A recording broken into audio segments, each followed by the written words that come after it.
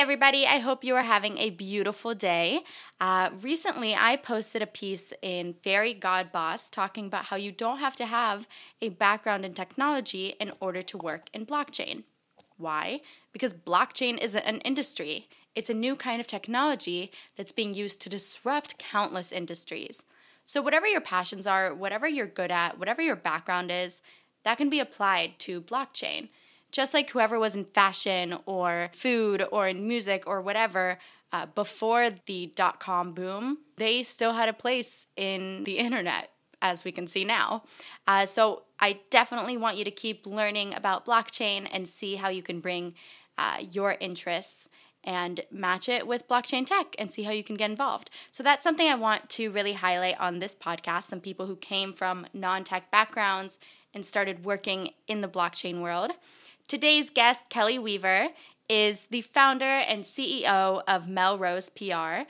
They started off doing PR for lifestyle brands, and now they're focusing really on blockchain ventures. It's wild. And I also want to give a shout out to Kelley's future little girl. She's having a baby, the blockchain baby, and we're all super excited for her. So congratulations, and I can't wait until your baby girl hears this episode and is crazy proud of you. Enjoy the show.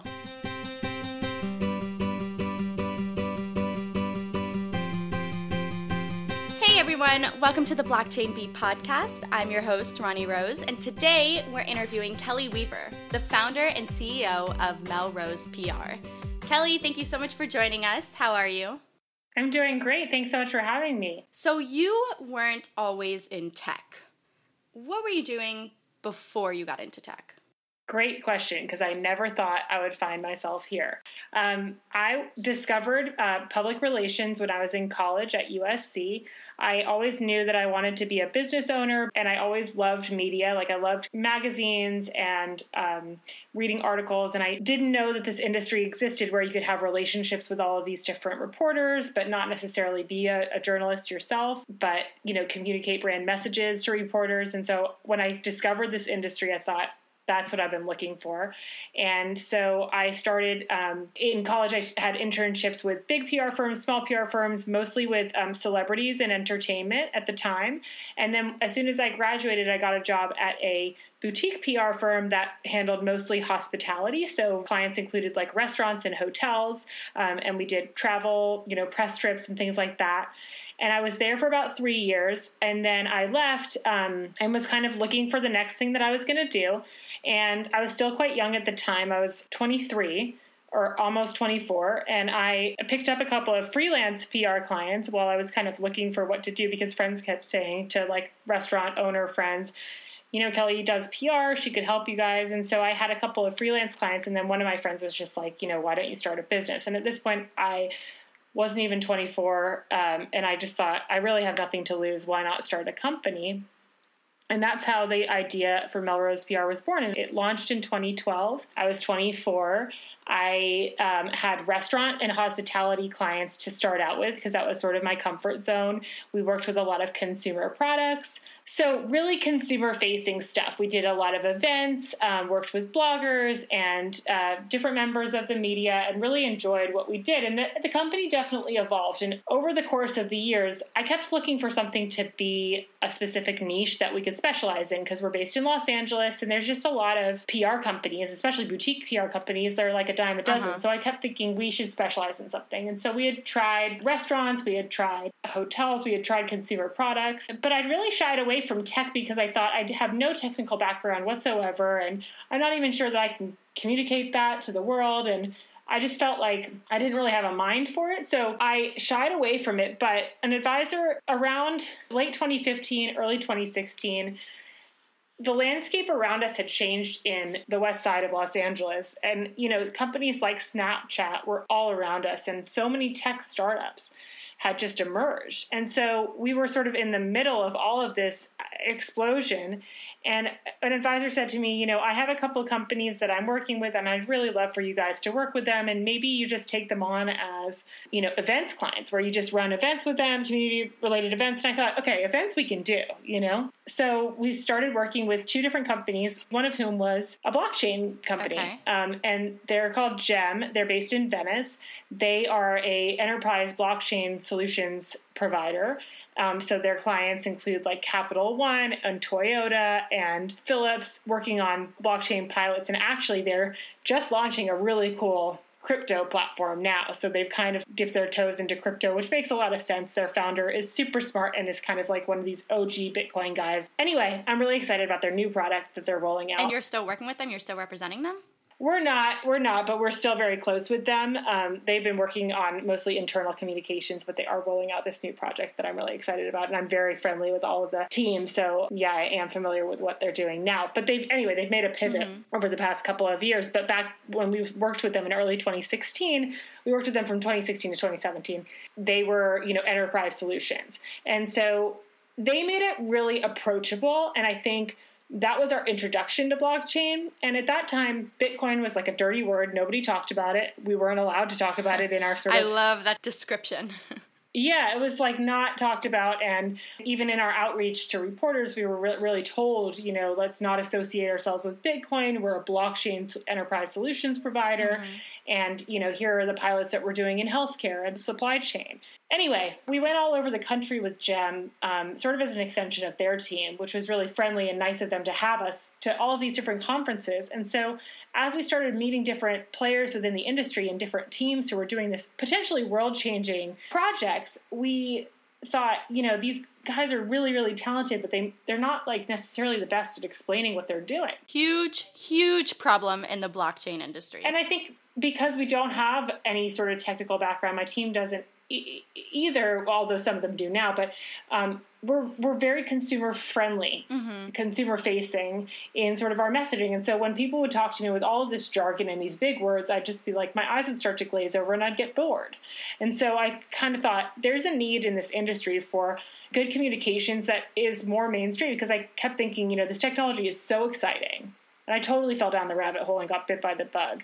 But I found like there was a real need for good communications. And so really it was like an opportunity that we saw / a passion that we had. And then we put together the pieces. Again, I had been looking for this niche and I thought, blockchain technology, like it's going to be huge. And I just had this instinctual, voice in my head saying, this is going to be your niche. And so we put together the pieces on our website, and we of course were meeting other teams. And so it happened somewhat organically, especially in 2016, where we were introduced to other enterprise applications like MadHive that was working on ad tech solutions. And so it happened sort of slowly, but in 2017, the market absolutely exploded. And there we were, sort of found ourselves in the right place at the right time, working on the right stuff. Another reason that we saw it as an opportunity was because when we started doing outreach to reporters for GEM, we realized that there actually aren't even that many reporters covering this topic at the time, maybe 20 really solid reporters. And so we were like, this is an opportunity for us to really get to know everybody who's having an impact here in this industry. And so we thought, wow, this is a cool niche. And at the time, there were maybe one or two other firms specializing in this, but really not many. And that's, I'm talking globally. Right. So if you think about this industry being worldwide, there really weren't that many marketing or PR firms sort of positioned. Right. So that sort of brings us to today. So I want to go back a little bit.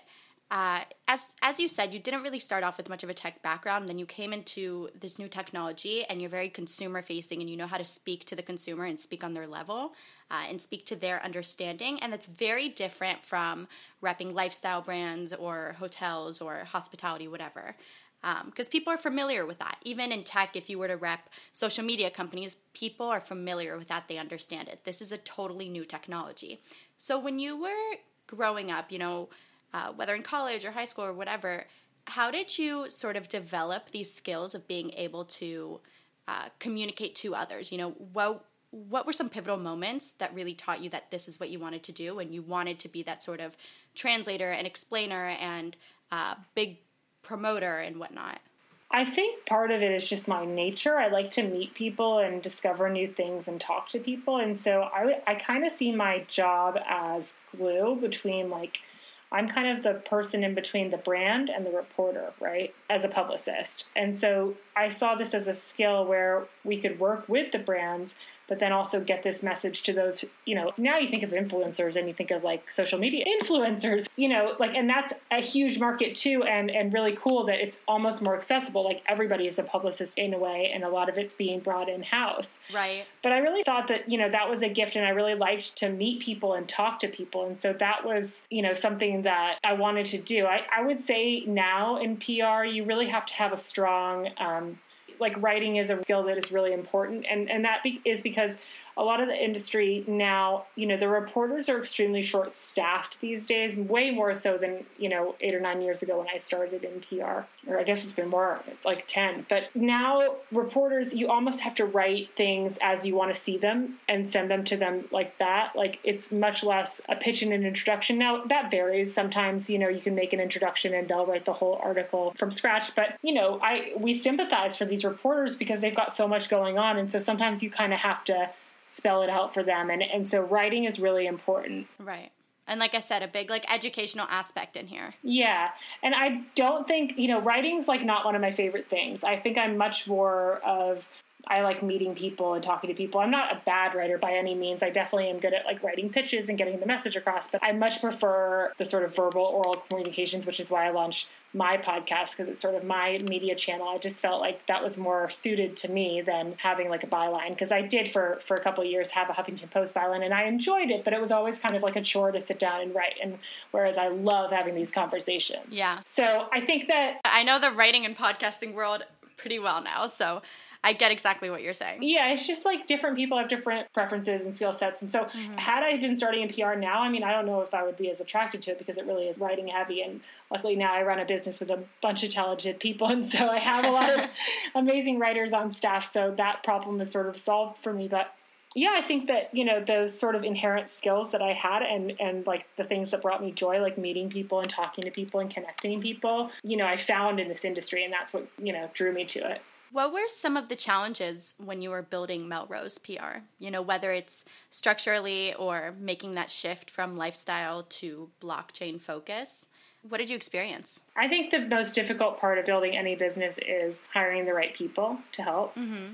You know, people are amazing, but also can be difficult to find like the right fit. And so it took me a long time to figure out what I needed and people that complemented my skill sets, but then also, you know, brought to the team. Like, we're very much a team mentality. So those people who are sort of out for themselves don't do as well in our organization as those who are real team players and have a team mentality. And I've learned that sort of later on, especially as we've grown. Like, so to give you some perspective, we were always a small team. Like, I had when I first launched Melrose, it was just me for 4 months. Then I hired my first employee. Then I hired my second employee shortly thereafter, about 6 months in. And we were a team of about... That's growing rather quickly. That's pretty awesome. It was quicker than I had thought. So yeah, but 6 months in, we had 3 people. And then between, you know, 2012, the rest of 2012 and 2015, we only ever had between 3 and 5 people at any given time. So we were a really small company. Okay. Now, cut to 2017, we grew from... You guys exploded. Yeah, now we have 11. I always say we grow one person at a time. Mm-hmm. We are really selective about the people that we bring on. And we've made some mistakes. Like, sometimes we'll bring people on and they'll realize that it's not a fit for them a couple of weeks in, or vice versa. But I think that's been the most challenging part of running a business. And I love people and I love working with others. And so that was surprising to me. I wouldn't say that I would have thought that would have been the most difficult, but it probably has been the most challenging, is like bringing the right talent together. But I will say, I've never felt so confident in the past as I have in the past, really this year, the past 4 months or 5 months, that we have the most incredible team. And now I actually have PJ, our COO, who joined in January, has really changed my life because he's taken so much off of my plate, which has just been remarkable. I mean, I think I think I was working, like really, really hard. And I still am working really hard, but he's definitely helped a lot. And so it's given me a lot more flexibility to do the things that I really enjoy doing versus all of the aspects of running a business. And so when you find someone like that who can kind of co-lead with you, it's a pretty magical moment in running a business,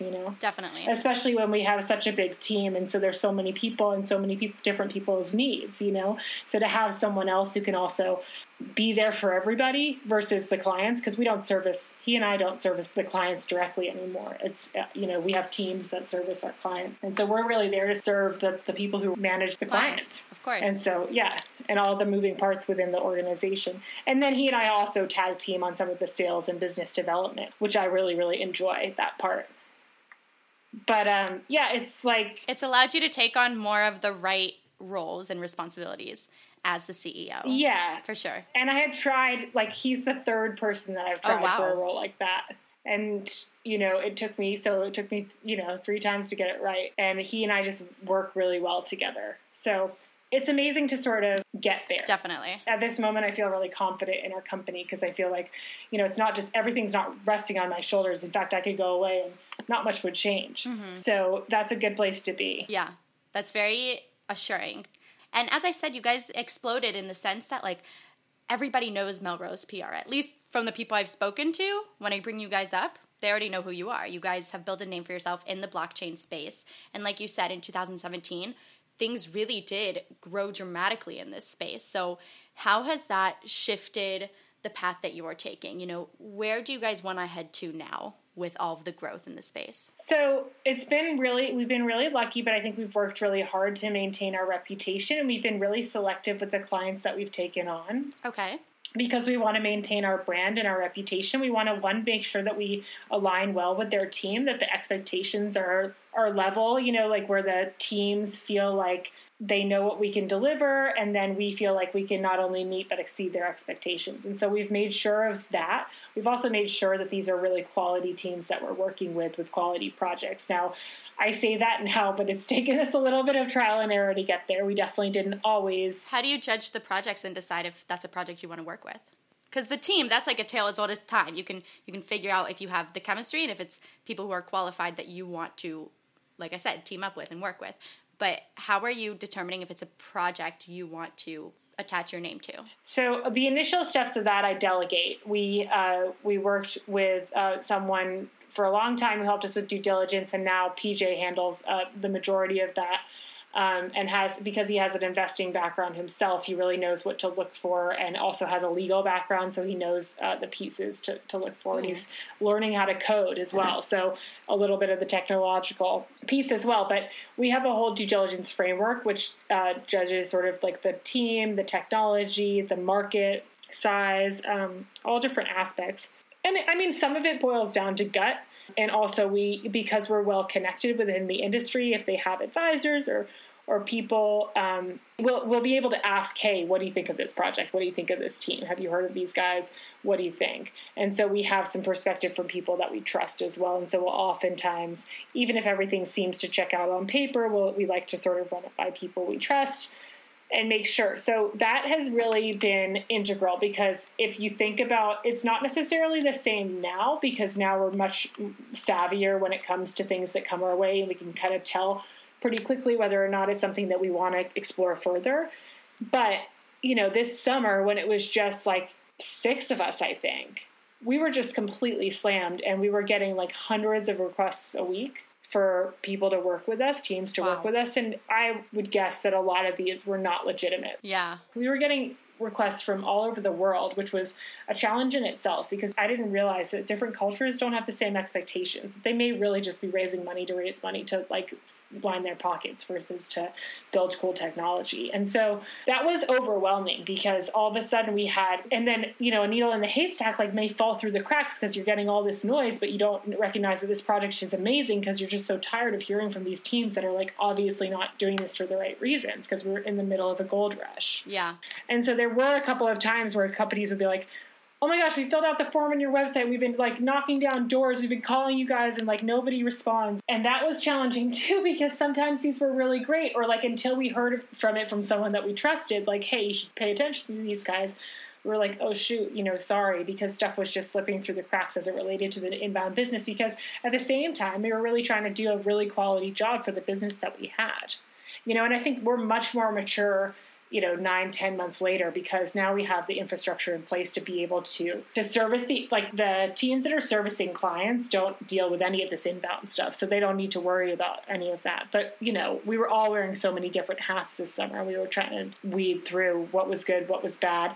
And we definitely made some mistakes, but we learned quickly. Like, you learn by a month or two in, whether or not the teams are, if there's, like you said, the chemistry piece, are we jiving with your team? For sure. And also, like, is this team out for the right reasons? You kind of can uncover that. And there were times where we thought that they might be, and then we kind of discovered that maybe they weren't. And have there been times that you've dropped a client? And what were the reasons for it? Many times. Did you realize this isn't legitimate, or what are some reasons? Yeah, there has been some of that for sure. There's been some where the expectations are just unreasonable, and we've realized we're never going to succeed with what they sort of think that we can accomplish. Like, sometimes they think that we can just wave a magic wand and get the millions of dollars. And while the marketing is a piece of that, we're also not investor relations necessarily. And so we have relationships, but I'm pretty protective of those relationships, especially with the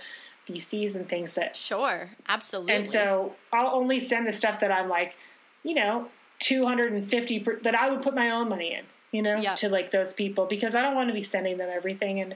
And frankly, like, I think at this point we have a really symbiotic relationship with those types of people and companies, because they know that we see a lot. And so by the time they become our client, we've done some level of diligence. And so it's not like coming off of the street. But yeah, I think there's been a couple of different reasons. And sometimes it's just like, these are, like, sometimes I think that there's so much pressure with these ICO campaigns that sometimes when the client isn't necessarily being respectful of my employees verbally, in certain cases, like, it's an automatic drop. Like, we run a professional organization, and I'm protective of my team, extremely protective. And if it doesn't work, it doesn't work. And sorry. Like, and there's not that many service providers in this industry that do a good job. So it kind of stinks for them, I think. They have to start from scratch, but we're not going to put up with sort of poor behavior. Absolutely. And, you guys did come in at a good time where it's good that the demand is coming toward you, and you guys can afford to be like, no, we prefer not to work with you guys. And there's so many companies popping up, and they need you and they need your talent, because there's so many obstacles in explaining a blockchain venture. Like, for example, I love talking to companies that are using the blockchain for social good. And one of the aspects of social good is that, with blockchain tech and with cryptocurrencies, they are tradable on markets where you could eventually trade them for Bitcoin and then for your local fiat if you need. And that's something that, according to SEC rules and whatever, companies can't really advertise that. So let's say somebody in a developing community is providing a service where they're getting paid with a utility token from a blockchain venture. That's a sort of a form of money that they can cash out and eventually use as money to support themselves. But we can't advertise that, or companies can't really advertise that, because of all of the red tape with the SEC and whatnot. So what are some ways that you navigate that? Well, I think that one of the reasons that we get asked this a lot, and the companies wonder this too when they're coming to us. What I think a lot of companies forget when they're doing these fundraisers, and yes, it's important to have the information about how the process is going to work, but that can be done in like an FAQ type of scenario. Ultimately, our job is to get the message across, to the message of like what they're doing with the technology that's so novel. So the story is really similar. The token's not really part of that story, or it can be like a small piece, but it's really not. People say, well, how do you differentiate between utility and security tokens? Well, ultimately, in marketing, you really want to be talking about the story behind the tech, the story behind the team, the story behind what they're doing versus, the fundraising aspect. That's not what consumers want to hear. And if they do want to hear that, it's after they've already discovered why it's going to change the world. They're already sold on the project, right? So if you think about that, it doesn't really it doesn't really change, regardless of how you're raising the funds. And then you tell that story after, whether it's in like an FAQ or a Reddit, ask me anything, or there's ways to answer like how it's going to run, like how do I donate, how do I contribute, those sorts of things. But that doesn't really relate to us in our marketing, because when we're talking about our role, we're really talking about earned media. So, getting the press excited about these projects. Now, the press is usually not writing about the token sale element of these things. They're talking about the world-changing technology, right? Mm-hmm. And that's what they care about. And so that's, the mentality that we go at it with is like, what's the story here? What are the exciting news hooks? And the token is, I would say, almost never an exciting part of that. Well, I think when the company is a B2B company, then you're absolutely right. It's the game-changing technology. But when they're targeting regular consumers who maybe aren't so involved in the crypto world, one of the reasons they would be enticed to do it is because whatever service they're providing, whatever P2P service they're providing, they'll be quote-unquote paid with the utility token. So it's a way to sort of get them excited about saying that by participating in this P2P economy, you're getting paid with these tokens, which are then tradable. So that sounds like a tough thing to navigate, no? Do you mean like through an airdrop or a bounty program or something like that? Or are you talking about utility tokens that are directly marketed to consumers? I'm saying like when the company post-ICO is working and functioning, such as RightMesh, for example, as you use somebody else's connectivity, they receive utility tokens. That's their incentive. Now, one thing, I don't want to cross any lines here, but just like all of the tokens that are produced, they're later on markets where people can exchange them for fiat money. And that's something that would draw people into using a platform like RightMesh, into using their sort of technology. So what's the deal? How do we communicate that to the average consumer? I would say that that's not a big part of, I think that that's not a big part of our marketing strategy. I think that the messaging, for RightMesh, for example, is really about how mesh networks, are a more efficient way of sharing connectivity. The message has largely been around, connectivity is a basic human right as declared by the UN, and X billion amount of people don't even have access to information. And how can we change that? And mesh networks are means of changing that. And then explaining what a mesh network is and how it works. Now, the thing that makes RightMesh unique is, you're right, the fact that this can be compensated. But if you consider it, like if you talk about, I always think about, it's not a third world example, but in the case of RightMesh, when you go to like a football game or an airport or something, have you ever noticed that your phone is like just ridiculously slow in terms of like your data and your connectivity? Yeah. Oftentimes you can barely send a text. Yeah. So this is a problem because everybody's pulling from the exact same telephone pole from the same ISP at the exact same time. And so it's not an efficient way. If you think about if one person was pulling from that pole, and then that person was sharing with the person who was sitting to their left, and then that person was sharing the data with the person to their left. If you think about just like if you drew a diagram of like, 8,000 people pulling from one pole versus one sharing in a most efficient manner, then you think about that connectivity. It just makes more sense. It's a much more efficient way to pull information. And so that only makes sense if people are incentivized monetarily, because like, why would I want to share my connection with the person next to me, right? Right. Especially, for us, because we're like, no, I don't want to slow myself down by having someone else connecting to me. And that's where the tokens come into play, is like, well, you can be making money as you're using your own connection, because you're sharing your connectivity and getting compensated for that.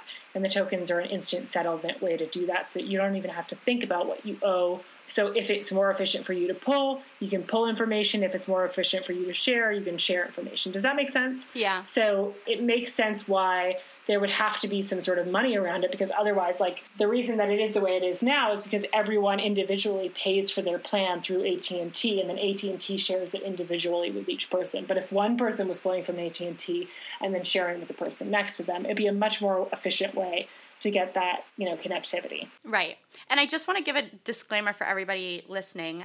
If you listen to our RightMesh episode, the purpose of the utility tokens is, their use then is that whoever receives the RightMesh token can then use it to get connection from another node in the network. So their intention isn't for people to trade those tokens on a secondary exchange. That's more something that the community has discovered and the community does, which is enticing, but I think you nailed it. Because you said that's something that the community has discovered.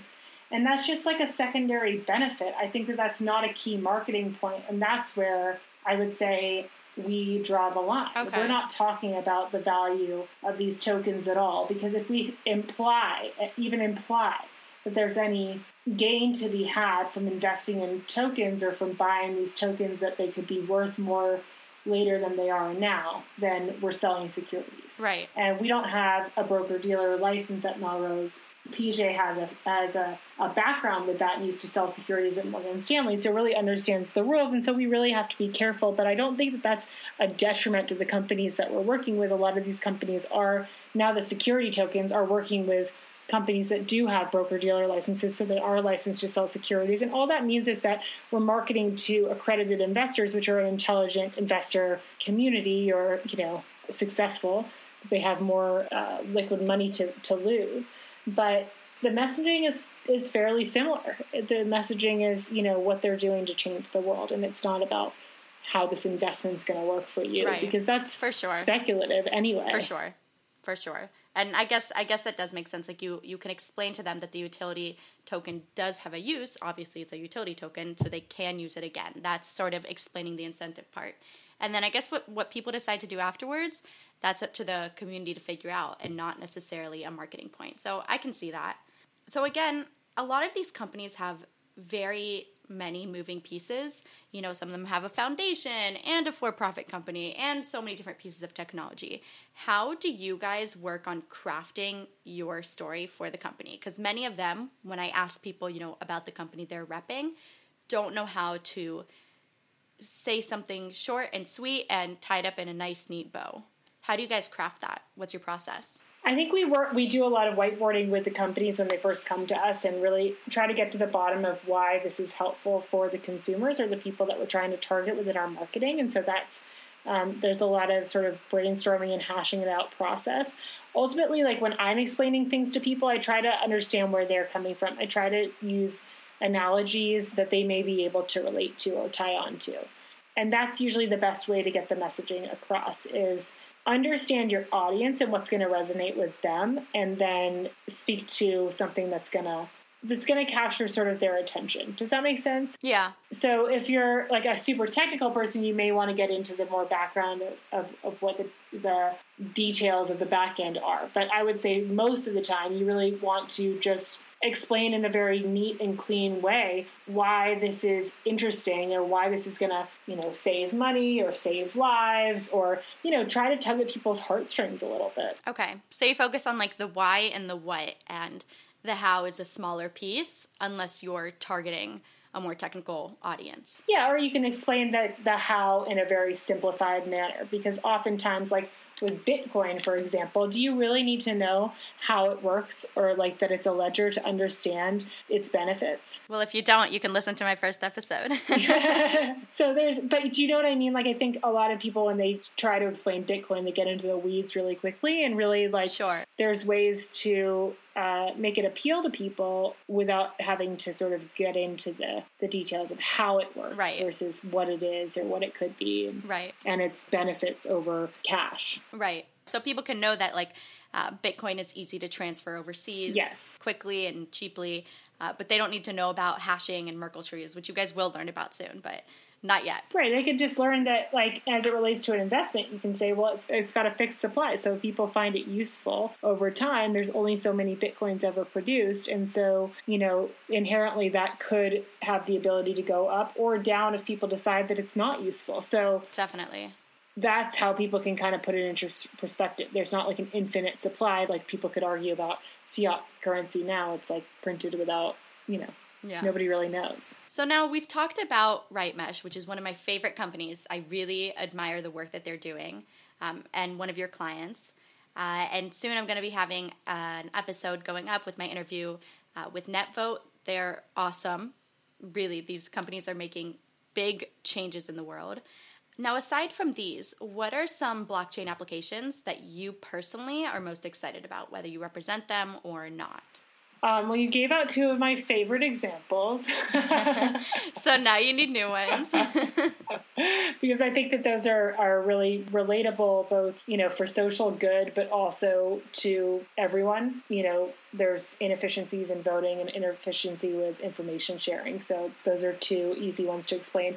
I am really excited about crypto being like a payment rail for day-to-day transactions. Now, no one of our clients is trying to solve for this at the moment, but I'm really excited for when we can transact day-to-day. Like, I'm excited for Bitcoin and cryptocurrencies to scale where they're really the most efficient way to make payments. Now, I think we're getting there very quickly, but it would be nice to be able to transact. And so I'm really excited about that. Like, I love crypto, and I think that there's so many potential benefits. For example, this summer we had a lot of international clients. I mentioned that, and it was really easy to transact with them because they could pay us quite easily using Bitcoin or Ethereum. And now, cut to the beginning or end of last year, beginning of this year, and it was so difficult all of a sudden. Like, the fees were enormous, and not enormous as it relates to like wire fees, but like comparable to wire fees. Yeah, those can be like 7 to 12%. Yeah, so still less,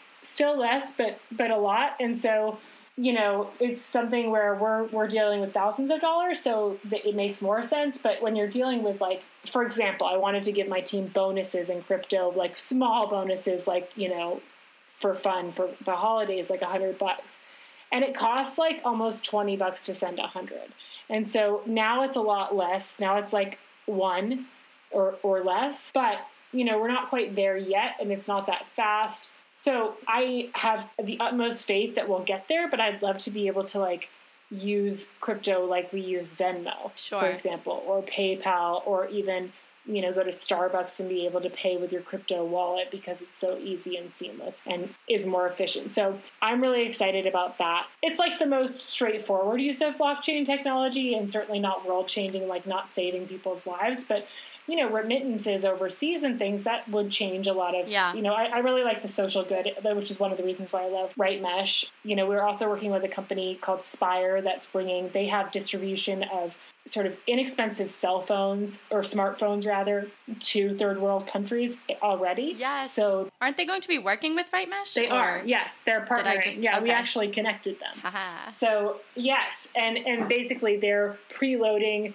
blockchain based wallets, crypto wallets onto these phones, so that is so cool. Yeah, so that you're thinking about people who don't necessarily even have connectivity. That's why I love that Right Mesh is partnering, because now they're going to have connectivity on their phones potentially as well through the Mesh network, and then they're also going to have preloaded wallet, and they may not even know that they have that because it's going to be such an easy user experience. So I'm excited about those social good applications because, And those are the people that really do need crypto right. as currency. We don't need crypto to buy Starbucks and pay for Amazon and whatnot. Right. But it helps people who, maybe are refugees and whatnot.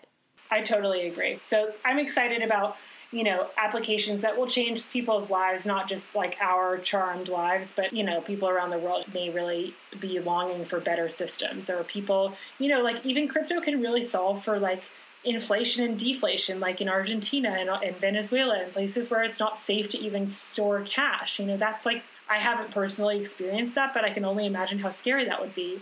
Absolutely. To one day realize that the money that you've been saving up for a really long time is worth nothing. Yeah, that it's cheaper to use the paper money than to pay for toilet paper.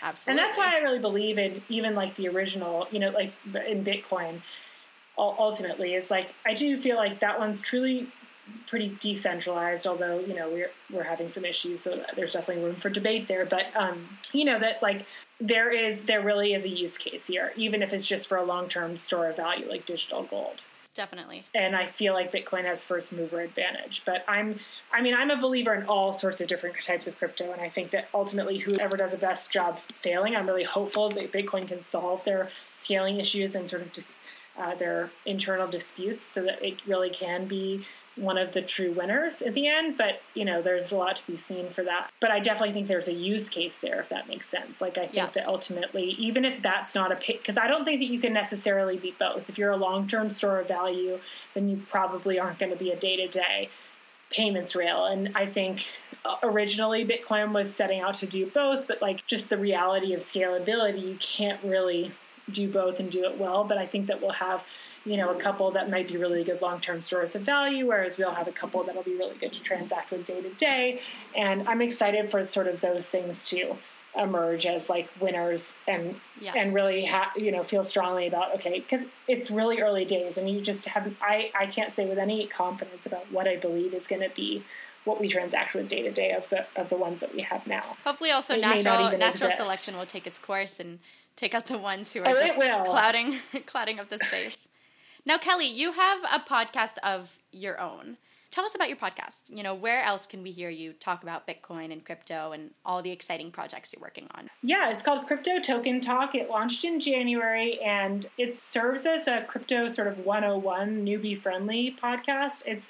I will say it's been like really challenging to keep these conversations super entry level at times because but I tried to make sure that it's newbie friendly, or I provide a disclaimer because I really feel like there's so many amazing resources in this industry, but there weren't as many on-ramps for those who are really curious and looking to learn, but don't know where to get started. And so that's what I've hoped to bring through my podcast. Now I've had some incredible conversations with people like Tim Draper and Chris Kowalik from Coin Taxes is a great episode about, what on earth to do about taxes as it relates to crypto and how does that work. And so I've had a lot of fun having these great conversations with people who are much smarter than I am.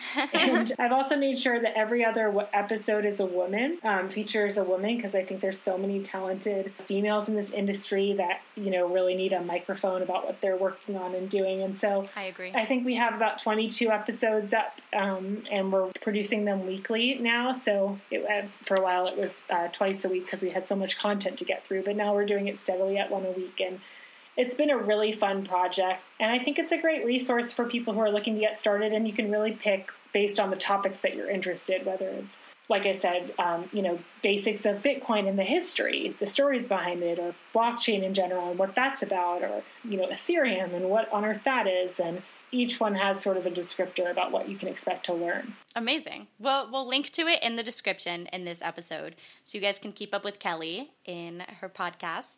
And how else can they reach out to you? Do you have a Twitter, email, any preferred method of communication? Yeah, my Twitter is at Crypto Kelley. My name is spelled Kelley, so it's just Crypto Kelley. And my email is Kelley, Kelley, at melrosepr.com. Twitter's a great place to reach out, or LinkedIn, I'm Kelley, Kelley, Weaver, Weaver. Perfect. Guys, get in touch. Follow her on Twitter. She is a genius in the crypto space and knows how to translate this crazy, confusing tech to normal people talk. So follow her and learn. Please. Thank you so much again. And thanks for all you're doing. I feel like it's similar in sort of our goals, and it's fun. I think so, too. It's great to be having these conversations, so thanks for contributing. I agree, and all of my interview subjects have been women. I need more diversity. I need men. It's hilarious. That's great. I love that. And it just so happens, so, I'm glad. I'm glad we're growing in this space. Yeah, it's definitely great. Thank you so much for joining. I will say this. It's a great opportunity for women to get involved because hell yes, there's so much opportunity in this industry in general that different skill sets exist, just like we did with PR. Like I had this skill in PR and I applied it to this technology. If you have a skill in whatever it might be, telecommunication or legal or whatever, you could apply it to this technology. And because it's in its infancy, I think we need all sorts of not only gender diversity, but cultural diversity to enter the space so that the products that end up being built are applicable to those who need them, right? And so if it's just white men and white women who are building this tech, then we're probably going to miss a huge amount of people who might need it, and so I think it's important. I could not agree more. The people best fit to solve their problems are the people who are experiencing those problems. So, again, I couldn't agree more. Great point. Guys, follow up with her. Follow her on Twitter. Listen to her podcast. You will not regret it. Thanks so much, Kelley, for joining us. Thanks again. Thank you.